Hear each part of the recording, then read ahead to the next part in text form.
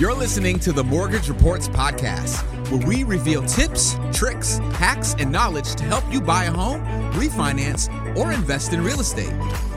What's going on, guys? Ivan Simmental, your host of the Mortgage Reports Podcast. And in today's episode, we are going to be talking about renting versus buying and how to decide what's right for you. But before we proceed, as always, just want to say thank you so much for tuning in to this week's episode. And I hope that you find value in this video. And please hit that subscribe button. Share this with somebody that you think might find value. As always, we are doing this for you. So leave us some feedback. Let us know how we are doing. So let's dig in. Renting versus buying and how to decide. Well, let's go over some of the pros and cons of each option to determine when buying is better than renting. And we're here to help you figure out if you're ready to buy a house. Finally, we'll explore which loans are best for first-time home buyers. So let me clear the air before we dive into the nitty-gritty. Renting and buying both have their sets of advantages and disadvantages. So let's explore them. What are the pros of renting? Flexibility. Renting offers great freedom to move without the hassle of selling a property.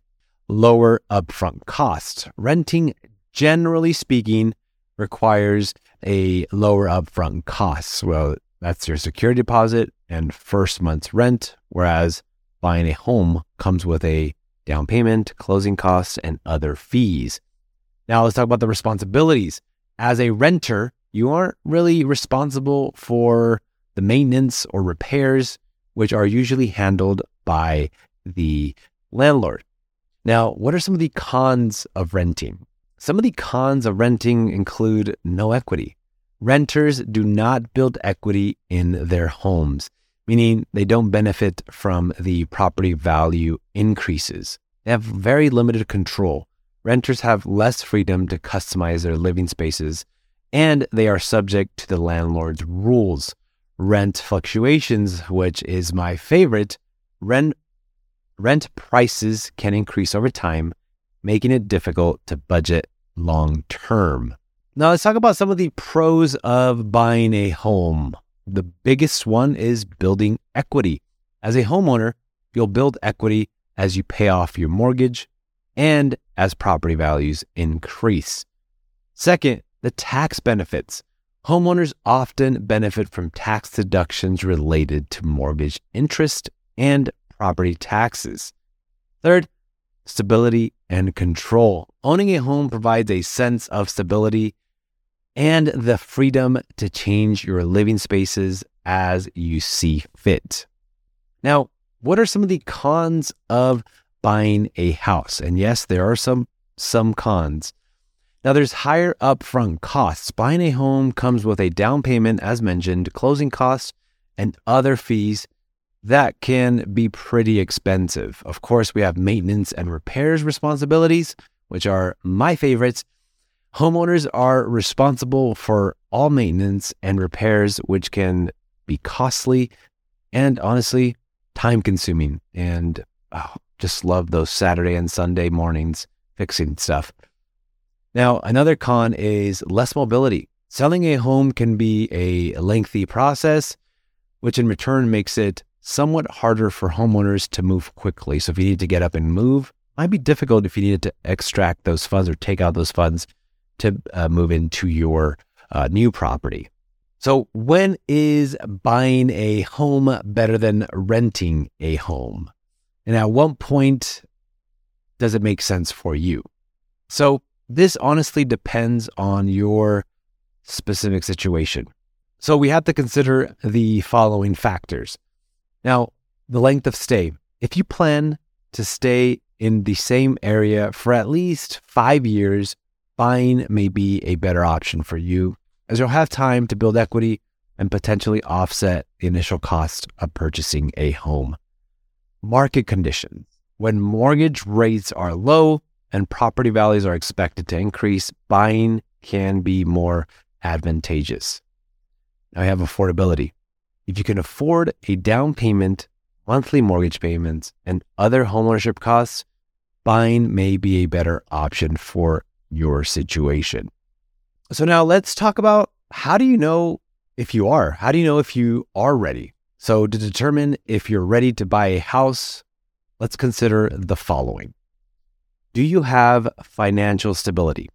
So this means that you have a stable income, good credit or decent credit, a healthy emergency fund before considering homeownership. Down payment and closing costs, as we said, aim to have enough saved for a down payment. Now remember, there are some programs that will let you buy a house with zero out of pocket, zero down payment out of pocket. And there are others that require a minimum of 3 to 5% down. But be prepared to commit to the location and property for an extended period of time, as buying and selling a home can be expensive and time consuming. I should know I have moved 3 times in the last 4 years. My wife loves me. It's time consuming. It's taxing on the whole party as a whole. Now let's talk about which loans are best for first-time home buyers. For first-time home buyers, we have several loan options that can make the process easier or just more accessible to the funds, right? And the one that everybody considers the first-time home buyer program is the FHA loan. So these are government-backed loans, and they offer low down payment options as low as 3.5%, and they have more relaxed credit criteria, making them ideal for first-time home buyers with limited savings or less than perfect credit, as mentioned. Next, we have USDA loans. Now, USDA loans, they're eligible for individuals in rural areas. So USDA loans offer 100% financing and very, very competitive interest rates with no down payment required, as mentioned. Now, this is for some individuals. It's a VA loan, and this is only for eligible veterans and active duty military personnel. So VA loans, just like the USDA loan, offer 100% financing, no down payment requirements, and honestly, rates are great for our veterans. And we also have the conventional loan. So this is for first-time home buyers with good credit and a substantial down payment, but you don't need the 20% down to buy a home conventionally. Only if you want to get rid of your mortgage insurance, you put 20% down. They typically have less fees than an FHA loan and are more competitive in interest rates than government-backed options. So consider these when you are thinking about buying if you are a first-time home buyer. So guys, I hope the information that I have provided for you was somewhat informative. And just remember, deciding between renting and buying depends on your unique situation, your financial stability, and what are your short and long-term plans. So you need to carefully evaluate the pros and cons of each option and consider factors like the length of stay, as I mentioned, market conditions, which are huge, and affordability. Once you determine that you are ready to buy a home, explore various loan options that cater to first-time home buyers. And my favorite, consult with a mortgage professional to find the best fit for your situation. Guys, thank you so much for tuning in to this week's episode as we talked about buying versus renting and how to decide. Guys, thank you so much for tuning in, and we'll see you on the next one. Thanks for listening to the Mortgage Reports podcast. Visit themortgagereports.com for daily mortgage rate updates, news, and advice from experts.